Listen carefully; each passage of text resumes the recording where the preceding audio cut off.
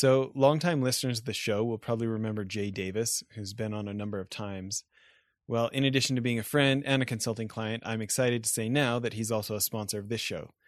Last year, when I was spending a lot of time at his company's office, he started a new company called Pillow Cube, which is this awesome memory foam rectangle pillow that's tall enough for me to be a side sleeper but not have to have my head sag down like when I try to fold over my regular pillows. It's really pretty amazing, and for any side sleepers like me, it's great so we don't have to wake up with shoulder pain. On top of that, it's been really fun for me to see him have so much success because it's been selling like crazy. Anyways, if you're a side sleeper, I highly recommend going to pillowcube.com and getting one for yourself. I love doing it and I need to do it actually. I would never give it up. But it became apparent to me after a while that there was only so many patients I could treat, and I wanted to do something bigger. The second was a matter of being lucky. My research worked out really, really well. So I think it was the only way to take what I was generating and translate it to patients. I think I was driven throughout my career by wanting to do more. And I'm sort of a slightly restless personality. I never get happy with what I have. Welcome to Innovation and Leadership, where I interview uncommonly high achievers like top investment fund managers, elite special operations soldiers, startup CEOs who sold their companies for billions of dollars, pro athletes, Hollywood filmmakers, really as many different kinds of experts as I can. The whole idea is to hear how they did it and then what advice they have for the rest of us that can be applied to the organizations we're trying to grow and innovate. Thanks for listening, and I hope you enjoyed today's show. Today, we've got a really interesting guy I think you guys are going to like. Fotios Sampaziotis. How close did I do on your name? That was perfect. Fotios Sampaziotis, you got it. Very few people do, actually. So Fotios is he's a doctor, he's a researcher, he's an inventor, he's an entrepreneur. I'm actually interested how you describe yourself when you cover so many disciplines, when you meet people, Fotios. Yeah, I don't think there's a title. As I was telling you previously, I think I'm a bit of a jack of all trades. I do work as a doctor in the hospital in Addenbrooke's in the liver unit, but I also do science in the Cambridge Stem Cell Institute. We then try to take the research prototypes that we develop in the lab all the way to patients. And for that, I had to found a biotech, Bilitech. So I've got my entrepreneur hat on. So I think a little bit of everything and a little bit of nothing, I would say. But I don't know whether the title actually matters that much. And officially, we are called clinician scientists when you do a little bit of both. Okay. And tell me this, you grew up at the port of Athens. Is that right? That's exactly right. Yeah. So what's the difference between the port of Athens and Athens for us, ignorant Canadians who grew up in the farm country? 20 minutes drive by car. So Athens is the big city where the Parthenon is at the center of it. And the port of Athens is called Piraeus. It used to be in ancient times a separate city because, it's a bit of a distance. It's a few kilometers, I would say, from the city center. But they've all merged into this one big town. So actually, if you want to go to the islands, one way to do it is to land in Athens and then take the taxi, go to the port in half an hour, and then board the ship and get to the island of your choice. So I will say that I think I would personally rather take your weather in Athens than where you are in the UK, but the UK's got great things about it. Yeah, absolutely. I mean, I can't blame it. I used to love the fact that there was no sun for the first 2-3 years when I came here. And everybody was telling me, are you crazy? But of course, in Greece, what you do is if you find a shade, you walk on the side of the shade because there's always so much sun. In the UK, I learned to do the opposite. So now when I go back home, everybody's like, what is the matter with you? Why are you walking in the sun? Just get back in the shade. So I suppose, the grass is always greener on the other side. When you are in the UK, you miss Greece. When you are in Greece, you miss the UK. Yeah. Well, I really want to dive into, actually, let's start with this. Can you, we were talking beforehand, I found out about you from Peter Diamandis and specifically what you guys are doing have done with livers. Can you tell people about that and then some of the other things you've worked on as well? Yeah, absolutely. Absolutely. So what we do, if I were to put it in a nutshell, but I can go into as much detail as you want, so please feel free to stop me. So what we do in a nutshell is we take small samples from patients, say, for example, a small biopsy. We grow out the patient's cells in the lab and then we use them to repair the patient's damaged organ. And how do we do that? At the moment, we do that in two main ways, if I were to summarize them. The first one is we try to give the cells back to the patient in form of an injection and repair damaged cells in the organ. In other cases, what we try and do is we try to manufacture in the lab either an artificial organ, which we call it a bioengineered organ, or to be more accurate, a part of an organ, the part that has been damaged. Think of it as a replacement part. You take your car to the garage, they find out what's broken, they make that part, they replace it, and you're good to go. And of course, ideally, one would want to do it for every organ under the sun, and that's the ultimate goal. But of course, you have to start from somewhere. So I'm a liver doctor. It stands to reason that I would start from liver disorders, and I focus on a particular type of liver disorders, which have to do with bile ducts, a network of tubes in the liver that drain bile, which is a digestive fluid. And I focused on these diseases because they are quite important. They account for 70% of transplants in children, 30% in adults, and there is, for most of them, there's no treatment other than liver transplantation. And I think we're making progress into finding a solution for these diseases. So that's what we do in a nutshell, but I'm very happy to go into more detail as you see fit. So for those of us not as up to date on what can and can't be done medically, can you talk about why this was such a breakthrough and why this has garnered so much attention and how this was not a possibility in the past? Yeah, you're talking, I think, about our most recent work, isn't it, with the human liver. So I think what we do, taking cells to repair organs, is called regenerative medicine. And this, although we don't routinely use it in patients, it hasn't hit the patients yet, is an idea that has been growing in the scientific community for quite some time. But what was the big wall in preventing us from getting from the lab where we generate our prototypes to the patients? The big wall, I think, is very straightforward for everybody to understand, is the fact that you don't know that it's going to work in human. So the first time you do it, taking the first leap of faith, it is quite difficult. So what have we done so far? Everybody has been trying to take their cells, and show that they grow in the lab. Then we thought, all right, but this is going to go in a living being. Why don't we test it in animals? And we were going in bigger and bigger and bigger animals. And we have shown, as well as others quite some time ago, that our cells, for example, will work very well in mice or in pigs. But again, if you go to your patient and say, well, this treatment worked brilliantly in pigs, and now it's going to go in you, they're like, I'm not entirely sure. So what I thought is there a way to show that what we do works in human? And of course, that's impossible short of doing a trial or short of picking some volunteers and saying, would you actually be happy to have this treatment? However, we did find a workaround because Addenbrooke's, where I work as a hospital, is a transplant center. So to give you a bit of background, what happens is every time a liver becomes available, unfortunately, an organ donor dies, but they want to help by donating their organ. So the organ is retrieved, it goes in a bucket with ice, it comes in the hospital. Then what we do is many times we will put it on a machine that circulates warm blood, which allows the organ to recover from ice. And then we'll see how the organ does. And sometimes it does super well, and we put it in a patient and everything is A-OK. But some other times you see that it doesn't recover, or the organ is not good, or maybe the donor had a liver problem that they didn't know about and we cannot use it, and it goes in the bin. So as I was stuck about the next step of how to get our cells to patients, I came across a couple of cases where we weren't using the organs. And I thought, this is crazy. These organs, which are damaged and could be repaired by cells, are actually going in the bin. So I started asking my colleagues around, guys, do you think it would be possible to do that? And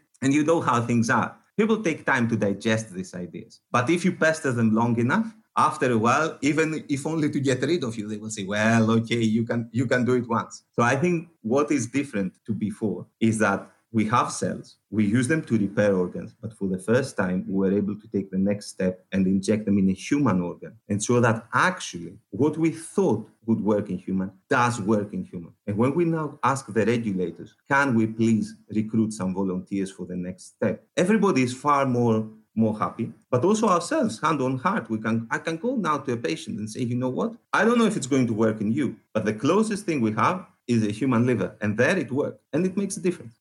So, and specifically, what liver ailments would it be most helpful for? Yeah, so what we've tested for the time being, and of course we want to generalize that, but for the time being, is these diseases of the bile ducts. So the most common ones in adults are called primary biliary cirrhosis or primary sclerosing cholangitis. In children, it is the most common cause for liver transplantation. It's biliary atresia, a child which is being born without a bile duct. And in that case, we would need to make a bioengineered, an artificial bile, and give it to them. And the way these diseases work, to give a little bit of background, is that, as I mentioned, the liver produces bile. Bile is a very toxic fluid because it is designed to aid with digestion and to break things down. So what the liver does is it needs to transfer this fluid, which is so toxic, from inside the liver all the way to the gut. To do that, it has a network of tubes. Imagine it like the branches of a tree that collect the bile from all tiny bits of the liver down into the big trunk, which is called the common bile duct, and then it goes into the gut. And what's so special about these tubes? It is the fact that their lumen is lined, it is paved with a certain type of cells, and these cells have one job and one job alone: to resist this toxic fluid, to be able to withstand its attack so that they are not digested themselves. Now, if the cells die, then there's no barrier between the toxic fluid, which is the bile, and the surrounding tissue, which is the liver. Bile seeps into the liver and starts eating it up, digesting it. And it's a disaster because then you get scarring, liver failure, and ultimately death. Where we come in is we show that we can now find these tubes which have lost their lining, inject our cells, and you can think of it as a cobblestone where some of the cobbles are missing. We repave it with our cells. And it seems to be working, much to our surprise still, I have to admit. Every time we do it, we're super happy. And so when you inject the cells, is it that the body just knows how to place, for the analogy here, knows how to place the cobblestones in the missing places, or are you like literally injecting them in the right place? No, actually, what we do is we inject quite a lot of them. So imagine now that you have a truckload and you empty so many cobbles on the road. Some of them will fall in the right hole. And of course, these holes are very sticky, right? So once they're in, they're in. It's not a problem. And that I think is, you need luck with everything. That is part of the thing that makes it so simple and so effective. The fact that the body does so much of it for us. If you think what we do actually, in all honesty, it's so simple. We put the cells in, we culture them to make sure that they are primed, that they are in the right state. But ultimately, 99% of the job is done by the body. The cells, once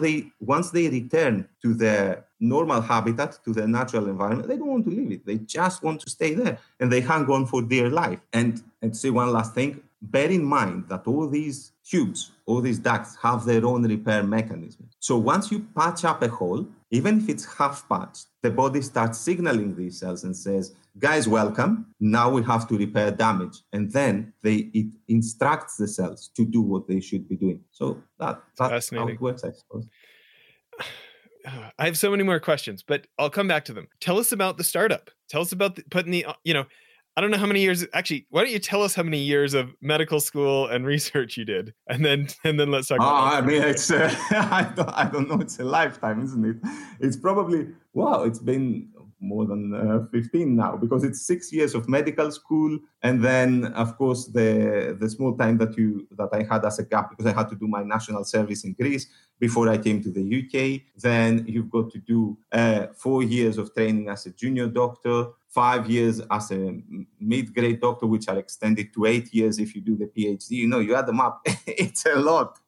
It's a lot. Maybe I should get a birthday cake. That's what they should be giving us at the end of the specialty training to have an idea of how much time we've spent. But it's also very rewarding because, in every step of the way, you get to do a little bit more. You get more responsibility. And I suppose as with all these things, there's always a carrot at the end which drives you, that now I'm doing this thing, which is small, but tomorrow, if I do well, I will be doing that, which is a bit bigger, and I'll be taking more responsibility. So it's sort of the thing that keeps you going. And before you know it, 10 years have passed. And when you look back, you think, wow, that was a long time. But actually, when you were doing it, it seemed like a breeze. So that's the medical school aspect. Tell us what the startup is. So the startup is called Bilitech. I think we founded the startup. It started as a way to take our research all the way to patients. And why is that? I suppose it is like thinking about it. Think about the team that builds a Formula One car. you're in the lab, you build your research prototype. It's so cool.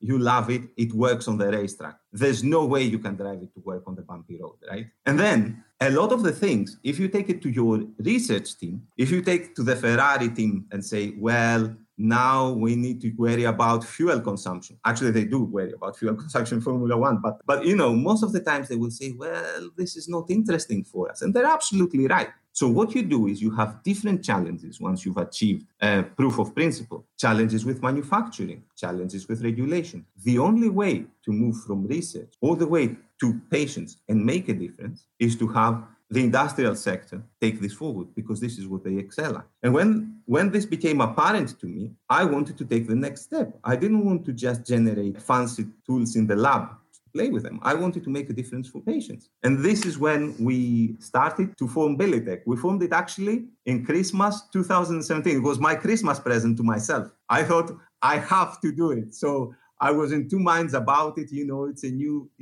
thing. I'm not sure how I'm going to be able to do it. So it was, I think it was the 17th of December or the 21st. And I thought, well, it's Christmas. I might as well treat myself. And we found it hasn't failed me since. I never regret it. And is there a website up for it already? Yeah, there is a website, but at the moment we are revamping it. So hopefully, because we want to get all the new exciting information. So hopefully we'll have a very new website up and running soon.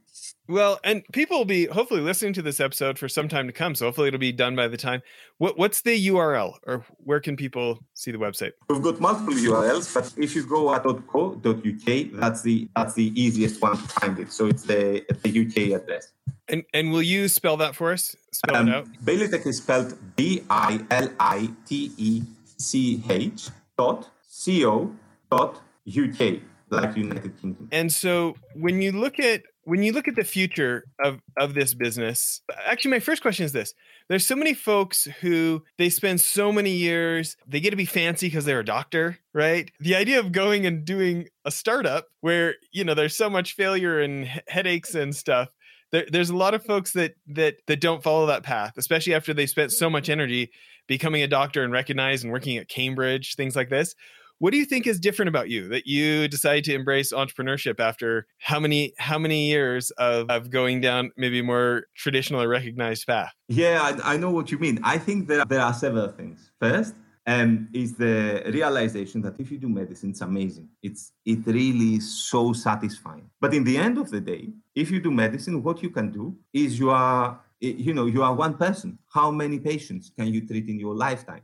And I love doing it, and I need to do it, actually. I would never give it up. But it became apparent to me after a while that there was only so many patients I could treat, and I wanted to do something bigger. The second was a matter of being lucky. My research worked out really, really well. So I think it was the only way to take what I was generating and translate it to patients. I think I was driven throughout my career by wanting to do more. And I'm sort of a slightly restless personality. I never get happy with what I have. To my mind, if you think you've achieved your ultimate goal, if you become a doctor and say, now I've arrived, then it's time to retire. You always need to be looking for the next thing. So I made some progress. I saw that I could treat some patients. I wanted to do more. So I did research. Once I achieved that, I wanted to do more. I wanted to translate this research to the patients. And I'm sure if all goes well with a company, something new will come up soon. It's the way these things work.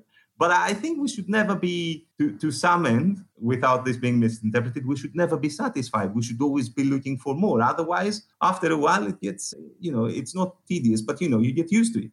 I'm a fan. It's like eternal progression, right? Why would you ever want to stop progressing? Yeah, but it's also very satisfying because it's like this. The same repetition is very nice, but also after a while you want something new. You could be playing the best video game in the world. If that's the only video game you've been playing for 10 years, you need a change after a while. And change is good because you don't leave behind what you have learned. You don't leave behind what you have been doing. You build on top of it, so you make it better. right? It's like buying your first car and forever modding it to become better and better and faster. You never leave it behind, but you keep changing it all the time. So a couple of questions that I have. These donated organs that are unusable that you guys then did this testing on, does the testing help them enough that they could then be usable, or is that not really possible?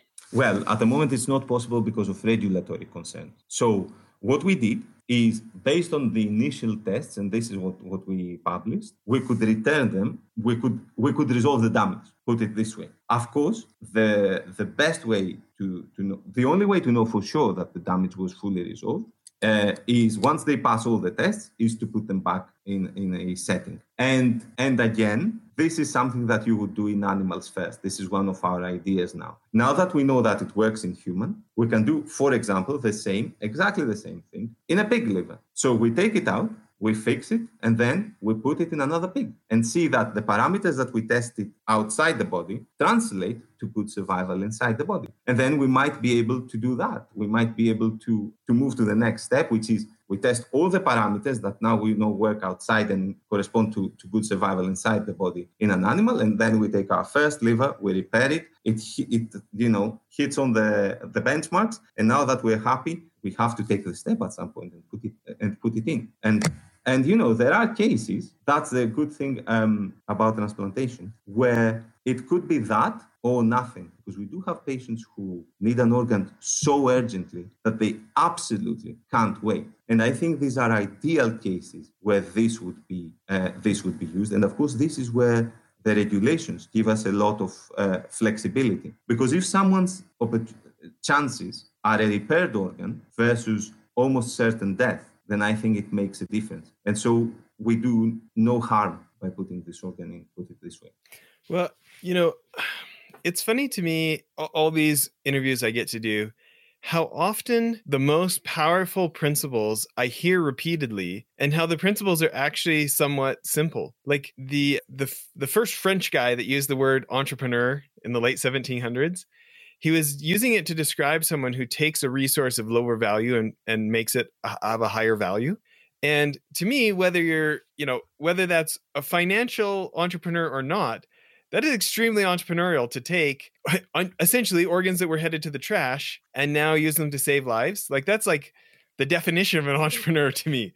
Taking, an unusable organ and making it a usable organ and saving somebody's life. It's a pretty incredible pursuit you get to be a part of. And imagine how many doors it opens. Because once you know that this works, what's stopping you from using the same approach in an organ that never came out of the body? A patient who is end stage, who doesn't have any drug therapies. And then you say, okay, rather than taking your organ out to inject the cells, we can inject them directly with your organ in the body. And I think that's one thing. And the other thing that really, really excites us with what is happening is the fact that, for the first time, it is a paradigm shift. One of the problems I had when I was seeing patients in clinic was telling them there's nothing we can do. And people are very strong, when they have a disease. They come to terms with it. They are remarkably strong. And they will say, okay, doctor, I take that point, We have to look forward. What can I do? What are you doing to develop new treatments? What's the timeline? You tell them, well, we don't understand how the disease is working. So let's see. We would first have to understand how it works and then find out what to do to fix it, 20 years. And then that's quite disappointing. If you have the opportunity, now imagine, I got this idea as well, when for the first time, one of my laptops broke down. So it was within warranty. I wrote back to the company. I said, guys, I really need it. How much? They said, you know what? We're sending you a new laptop. Don't worry what's wrong with it. We'll take it. We'll fix it. But you're getting a new laptop. It's the same approach. It doesn't matter what's wrong with the patient's cells. As long as we provide new cells, we have all the time in the world we need to come up with new treatments. Because what the paradigm shift is that we don't need to know what's causing the disease. And if the new cells break down again, well, we can deliver more. And I think this is amazing. Well, I think about this. My father-in-law passed away from liver cancer, and I think about, how how open the family would have been to other ideas. Do you know what I mean? Like, when it's like having options would have been incredible. He was like 55. He's not an old man, right? And so having more options would have been incredible, Absolutely. Unfortunately, the problem with cancer is that it's a combination of both. It's not only repairing the organ, but it's also getting rid of the cancer, which is something that our cells couldn't do. But I am 100% with you on principle. Just giving options, trying every angle. And I think that's what we should be doing. And, if I'm honest, as with everything, success is a matter of persistence, I think, rather than anything else. And if we keep trying, not only us, everybody in the field, everybody in science or in medicine will get there. And this is what the last few years have shown us. It's been a revolution in medicine, just because people have the opportunity to keep trying new things. So if you give people enough time and resources, if they've got persistence, there's no doubt that they're going to get there. Well, and something that, from the short time we spent together, I can see that you have a lot of is, I would add to that persistence and curiosity, or persistence and creativity, or persistence and the guts to be wrong. There's some people with persistence and resources that just keep doing the same thing they used to do, Oh my God, you're absolutely right.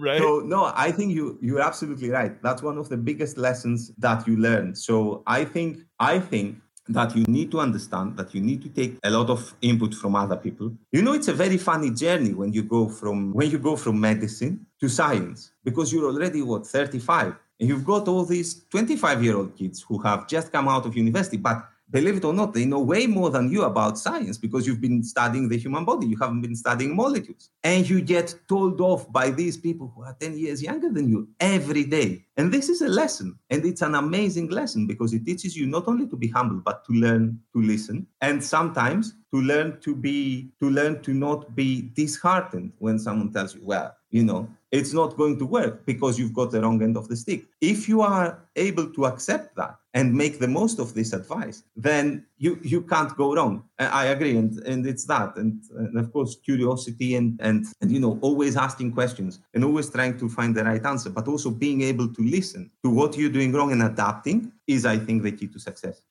I talked a little bit earlier about these recurring themes that I hear over and over from these incredibly high achievers.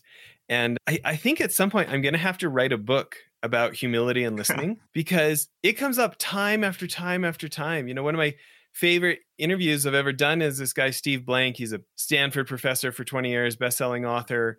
But before that, he'd built 8 different startups, and his last one he sold for $8 billion. And right. And, Fantastic. Just the way that he talks about, he has such smart kids who come to Stanford or Berkeley to become entrepreneurs and be a part of Silicon Valley and these kind of things, right?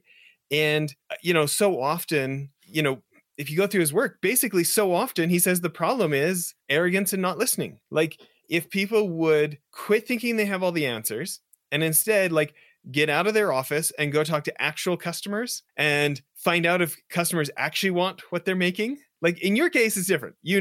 Every parent wants their kid to be able to get over this liver disease. Like that, you've got that one handled. But for most of the rest of us who are starting something, we've got this great idea of what people would want and how they would want it and why they would want it. And we sit around and convince ourselves. And then we ask our mom or our college roommate or our brother, and they agree. And we talk to a couple of other people who are probably trying to be nice to us, and they say, oh yeah, it's a good idea. And then we go spend huge amounts of time building something. And then you finish building it and people don't just line up to hand you cash, and that's just one of the places. But it is interesting to me how many disciplines, such simple concepts of get a hold of your ego, choose to bring the beginner's mind, bite your tongue. Like, I'm a guy who talks all the time, right? It's hard for me to bite my tongue. And yet just such incredible out of this world things like people inventing mini organs happen, and they credit large portions of it from being teachable by focusing on what they don't know instead of what they do know. Anyways, it's fun for me to hear this principle over and over and over from people. Maybe it'll sink in one day.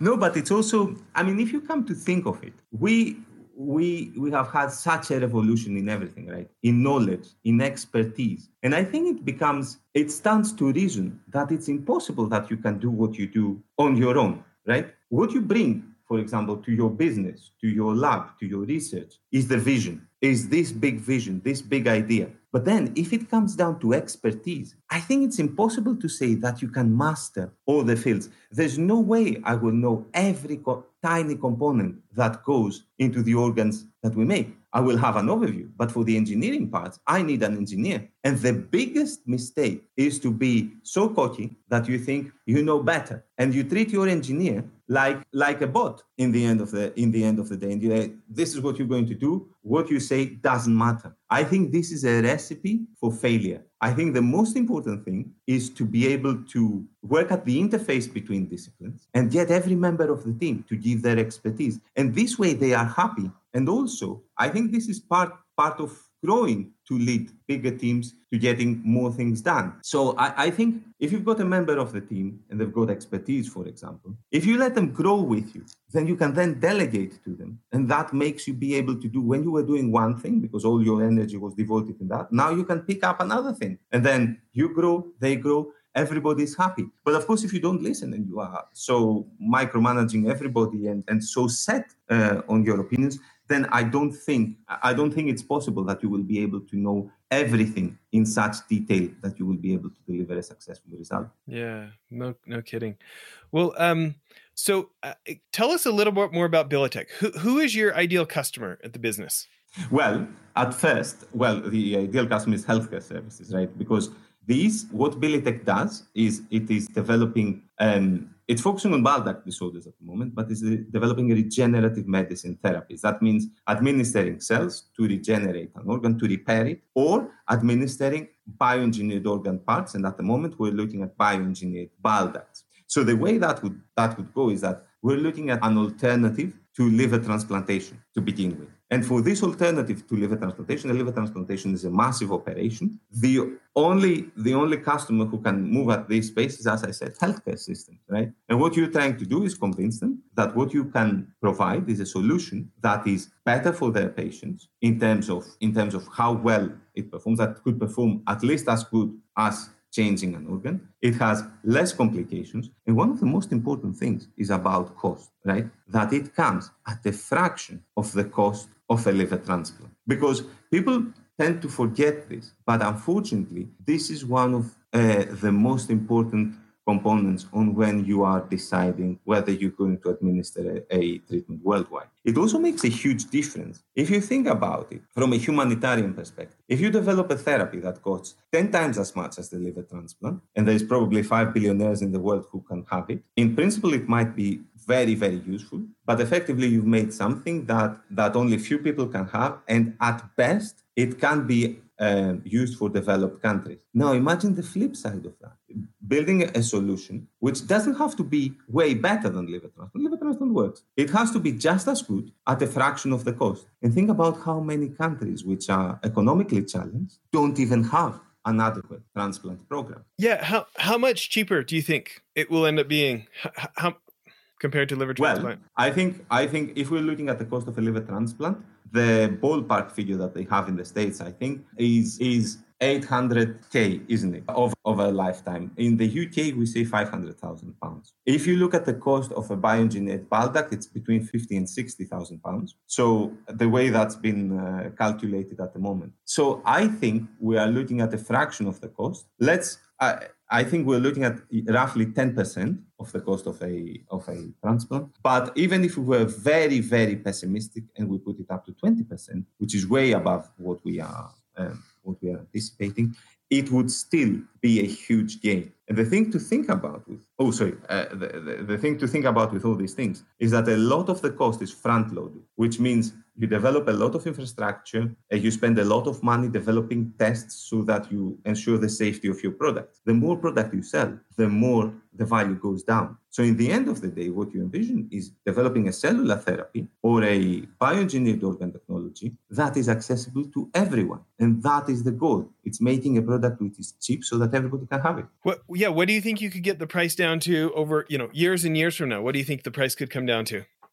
That is the $1 million question, but I don't have a very good answer. I have to be honest with you on that, because it all depends on. There are so many components which can be optimized but definitely from getting a 25 or 30% reduction in the price of a product is not unreasonable. It's something that's entirely doable. As I said, part of it, for example, has to do with the manufacturing. A lot of these baldards have now to be made by persons so that everything is QC'd. There's a lot of things that goes into a lot of tests that are still done that need human supervision. But we are in contact with so many companies that are doing wonders in the field of automation. So if that is rolled into and everything becomes an automated or semi-automated process, that is a huge cost saving. So I think there's a lot of scope, put it this way. Yeah. So when it comes to business like this, what's the financing like? Does it take a lot of startup money like biotech venture capital? Yeah. Or yeah, exactly. The cost for all these ventures is very, very front loaded. So what you tend to do is you tend to have to go through all the regulatory process at the very beginning. You tend to have to sort out your supply chain, because you have to be able to provide an adequate number of products to cover the needs. And of course, in doing so, you have to deal with things like, how am I going to set up a supply chain for my product? Where is my product going to be stored? How am I going to be undergoing quality control? How am I going to be manufacturing it? And all this adds to the cost, because there's so much R&D, research and development, going into how you will set things up. And the funniest thing is, once you've got your first product, which is the bile duct, once you make a tiny tweak and you say, I was making the bile duct, now I'm going to make a ureter, which is the tube that transfers urine from the kidney to the bladder. It's a tiny tweak, and it takes literally almost no extra money. You take everything that you have in place and you add a different cell type and you make a different tube in the body. But pretty much the principle is the same. So it's not unheard of, in order to start going into patients and sort of, selling the product and being fully, completely set up, to take 100 million, for example. However, as I said, it is also something that if it takes off, can have huge gains. Yeah. So, and are you guys disclosing how much you've raised already? Is that something you share publicly? Fundraising round. So okay. I don't think we should. Sure. So no, that's fine. Yeah. So when you think about other people who, like, for me, I'm fascinated in the medical investment world, because, you look especially at the aging baby boomers. I mean, this is a generation that has really put their foot down and said, I don't want to age. I'm willing to spend what it takes to not get older. Right? Which we can argue about whether that's possible or not, but they're certainly willing to shell out the cash to not get old as quick as their parents did. Right? And there's a lot of them. So the thing that's, I think, for me has been very intimidating is, there is a lot of science and there's a lot of complexity and there's a lot of extra regulations. And yet there is such opportunity, specifically, I'm going to say, with anti-aging or things that I'll call it life extension, seems to be whether it's life extension itself or just quality of life extension is something that people are willing to put the cash down for. It appears, at least of my parents' generation, right? And when you think about folks who are evaluating that space, what are principles? You think, because there are obviously a lot of stories of people put up the 100 million and then the business doesn't go anywhere and is almost felt more like gambling than buying a reliable cash flow stream, right? And then there's those folks that do incredibly well and seem to do it repeatedly. So it can't be 100% gambling. If it's within the circle of competence of certain biotech investors to repeatedly allocate to the right type of investments, it can't be completely gambling. So my question for you is, for the rest of us who we hear about some fascinating new technology, like, the possibility of people not having to get a liver transplant and just getting an injection from you and their kid's liver gets repaired. I mean, like, you can see how much parents would pay for something like that and pressure insurance agencies, medical insurance, or, I grew up with Alberta healthcare, in Canada. My question for you is, when it comes to principles of who to back, what are things that you think investors should be thinking about? Well, I think they should be thinking about, first of all, you need to back the right science, right? Because,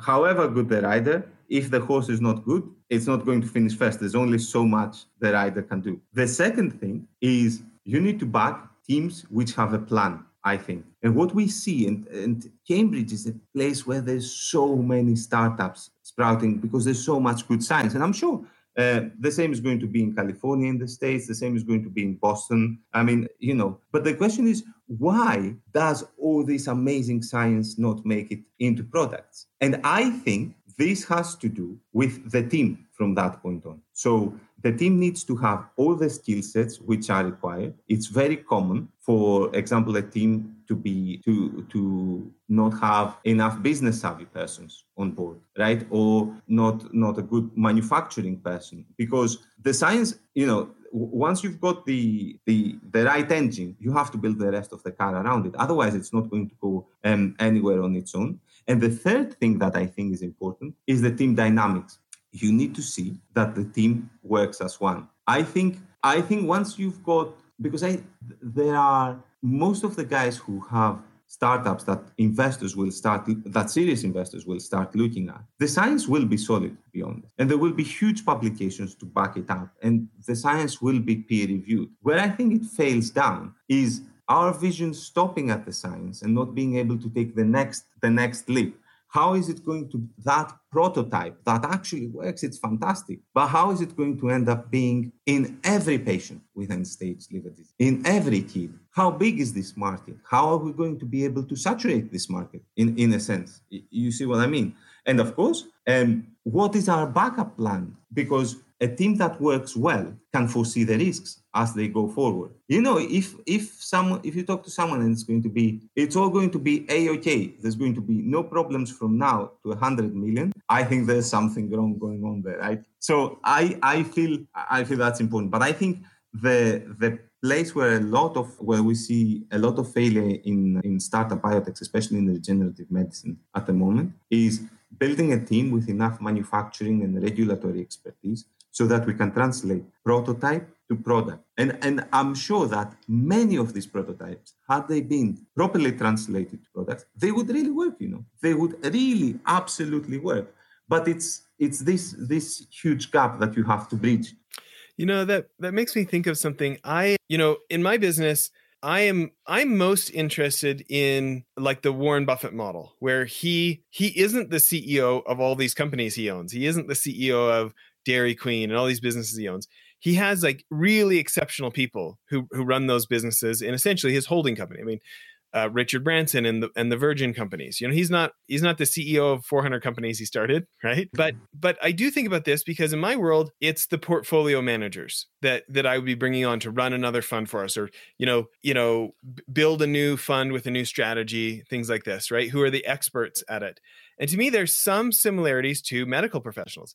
These guys, they go to Harvard or they go somewhere like this, and then they end up at Goldman Sachs or something like this, and they're very, very rewarded for individual effort in general. And their bonuses are often individual. And it's not, they work together with others, but it doesn't always feel like as much of a team sport, right? And yet I look at what I want them to come over and do. And, like entrepreneurship is majorly a team sport. I mean, how many startups fail because you got a collection of individuals and everybody wants to be the smart guy and they're looking out for number one, and they're not, it's not a well-oiled machine, right? So my question for you is thinking about, in many ways, like, if you collaborate while getting your medical degrees, they call that cheating, right? Like, fair. For all those years, your finances, like, you might be sharing finances with a spouse or someone like that, but probably not with your colleagues. You don't have people with deep experience sharing a bank account with each other and like all the potential conflict and those kind of things. So my question is, when you take really high achievers who have maybe been told for years and years, not directly, but subtly, they've been told success is an individual sport, and now you want them to work together as a team. Do you have any principles or any ideas in either selecting people who are more team-minded or helping grow more of a team sport feeling for experts that have kind of been not growing up that way? So I think that what is important is the bigger the talent you get, usually, unfortunately, the bigger the ego. So if you want to manage a team which is like bustling with talent, then there's going to be such clash of so many huge egos. And it's normal. You have to manage it. To some extent, one of the things you need to do is to make sure that people like each other. I think this is crucial. There are some aspects between people that go beyond your ego or beyond how accomplished you feel you are or you are not. People click with each other or they don't click. And in some sense, a company or a startup is a bit of a marriage because there's no way you will not have disagreement. There's no way there will be no bumps. In fact, if there's no bumps, someone is not doing their job. I personally want people who are part of my team to come back to me and say, yeah, we're heading for a cliff there. This is a huge mistake. You need to steer us away from that. And sometimes I will be stubborn and say, no, what are you on about? And I want them to hold their ground and say, look, you have to listen. Because this is what makes it unique. But to some extent, this is built on a matter of trust. And that means people need to click. And you can have a huge ego, but you have to respect that the other guy opposite you is also someone who is really worth their weight, put it this way. The second thing, and I learned that initially from science, because in science, when you work, especially as a junior, you publish, but there's only one person who's first author. And this is what they're all fighting for. It's a disaster. And I think what you learn in the lab is that if someone does their work, they own their work. So if you've got a person who comes in to do A, then they should feel that they own A, that what they do, their job, is unique for the company. It is bringing on something which no one else can bring. And therefore, if someone next to them is performing super well, it is okay because actually they're complementing them. They're not building exactly the same part of the car, as it were. And of course, you always have to make sure there's a horizon, that people are rewarded, that they see that they can grow to do something else. If you make everything a pyramid where there's only, people can just progress by way of mutual elimination, it's a disaster. So to some extent, you have to try to understand what motivates everybody. And everybody has their own different motives. So I think if you find what makes everybody click, you focus on that and you try to make sure that they get the satisfaction by getting back what they need. I'm not sure if that's straightforward enough or if I'm being a bit vague here, though. No, I think that's great.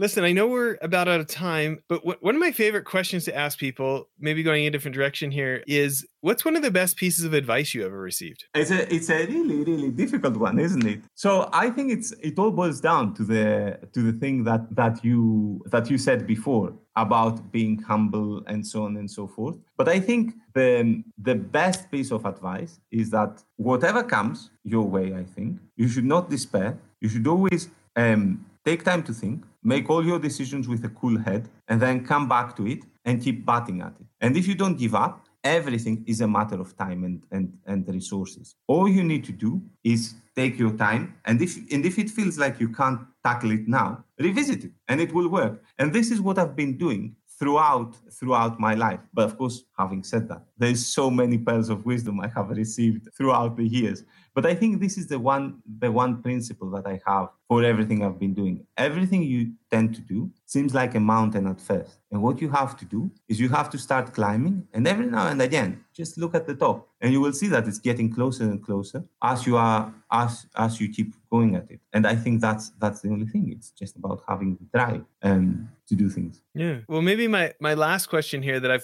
I've had such different responses to, it's been fun for me at least, is thinking about where you grew up and how you grew up. How do you think that's been advantages to what you've done with your life and what you're doing now? I think that, yeah, it definitely has been an advantage. I hope I understand your question correctly. You asked me how it sort of provides an advantage growing in a different place. Yeah, I think it does. Because you know what? Everything you get, you consider it to be a gift. For me, being able to move from Athens to Cambridge was a huge gift. I never thought I would ever be able to train in Cambridge. You don't take it for granted. And then every little thing you do is huge. And I think one of the biggest problems in starting, I mean, these people are very talented, but in starting at the best possible schools, finishing in an Ivy League university, getting your postdoc is that you kind of expect, after a while, you relax. You kind of expect that everything will happen automatically. But when you come from somewhere where people are like, well, look, don't even look at these universities. There's no chance you're getting in, right? It makes such a huge difference. And it motivates you so, so very much to keep trying for the next thing and the next thing and the next thing. And it's the same here for the company, for example. When I was thinking about it 10 years ago, it would never have crossed my mind that it would even be a possibility. So, now that you've got it, it's such a huge thing. You feel so lucky, so privileged. And of course, you do your utmost to do well with it. So it motivates. Yeah, it's actually a similar message. Last night, I was on the phone I was on a podcast with a guy who ran a large company in the Philippines, like 22,000 employees. And he had spent about 15 years in the States, but before that, he'd grown up north of Mumbai in India. And he just said, yeah, like if you want to be somebody, if you want to get something done in life, like there's no sitting around because there's 1.3 billion people you're competing with. And he's like, I learned to turn on the jets. Like you're not gonna get there by accident. You're not gonna get there taking anything for granted. And you look at as he's moved from country to country and achieve such levels, he just felt like that mindset really gave him this unfair advantage and exceptional advantage. And I can really see it in his story, and it seems like the same thing for yourself. Yeah, it makes perfect sense. As I said, you have to keep trying, right? Things will not fall on your lap. Well, listen, if people want to find out more about your research or what you're doing or the companies, where's the best places for them to learn more? So I think the best way would be to drop me a line. Of course, there's all the papers which are available online. There's the University of Cambridge website, and then you can look up anyone who looks in the university. But I'm always very, very happy to answer to my email. So if anyone wants to get a hold of me, if they drop me a line at fs347@cam.ac.uk, so that's fs347@cam.ac.uk, then I will be much, much delighted to have a conversation and come back to them and give them more information about what we're doing. Wow, that's great. And thanks for making time to do this. It's such a fun conversation. It was so good chatting to you. I really, really enjoyed it. It was an amazing experience. Bye, everyone.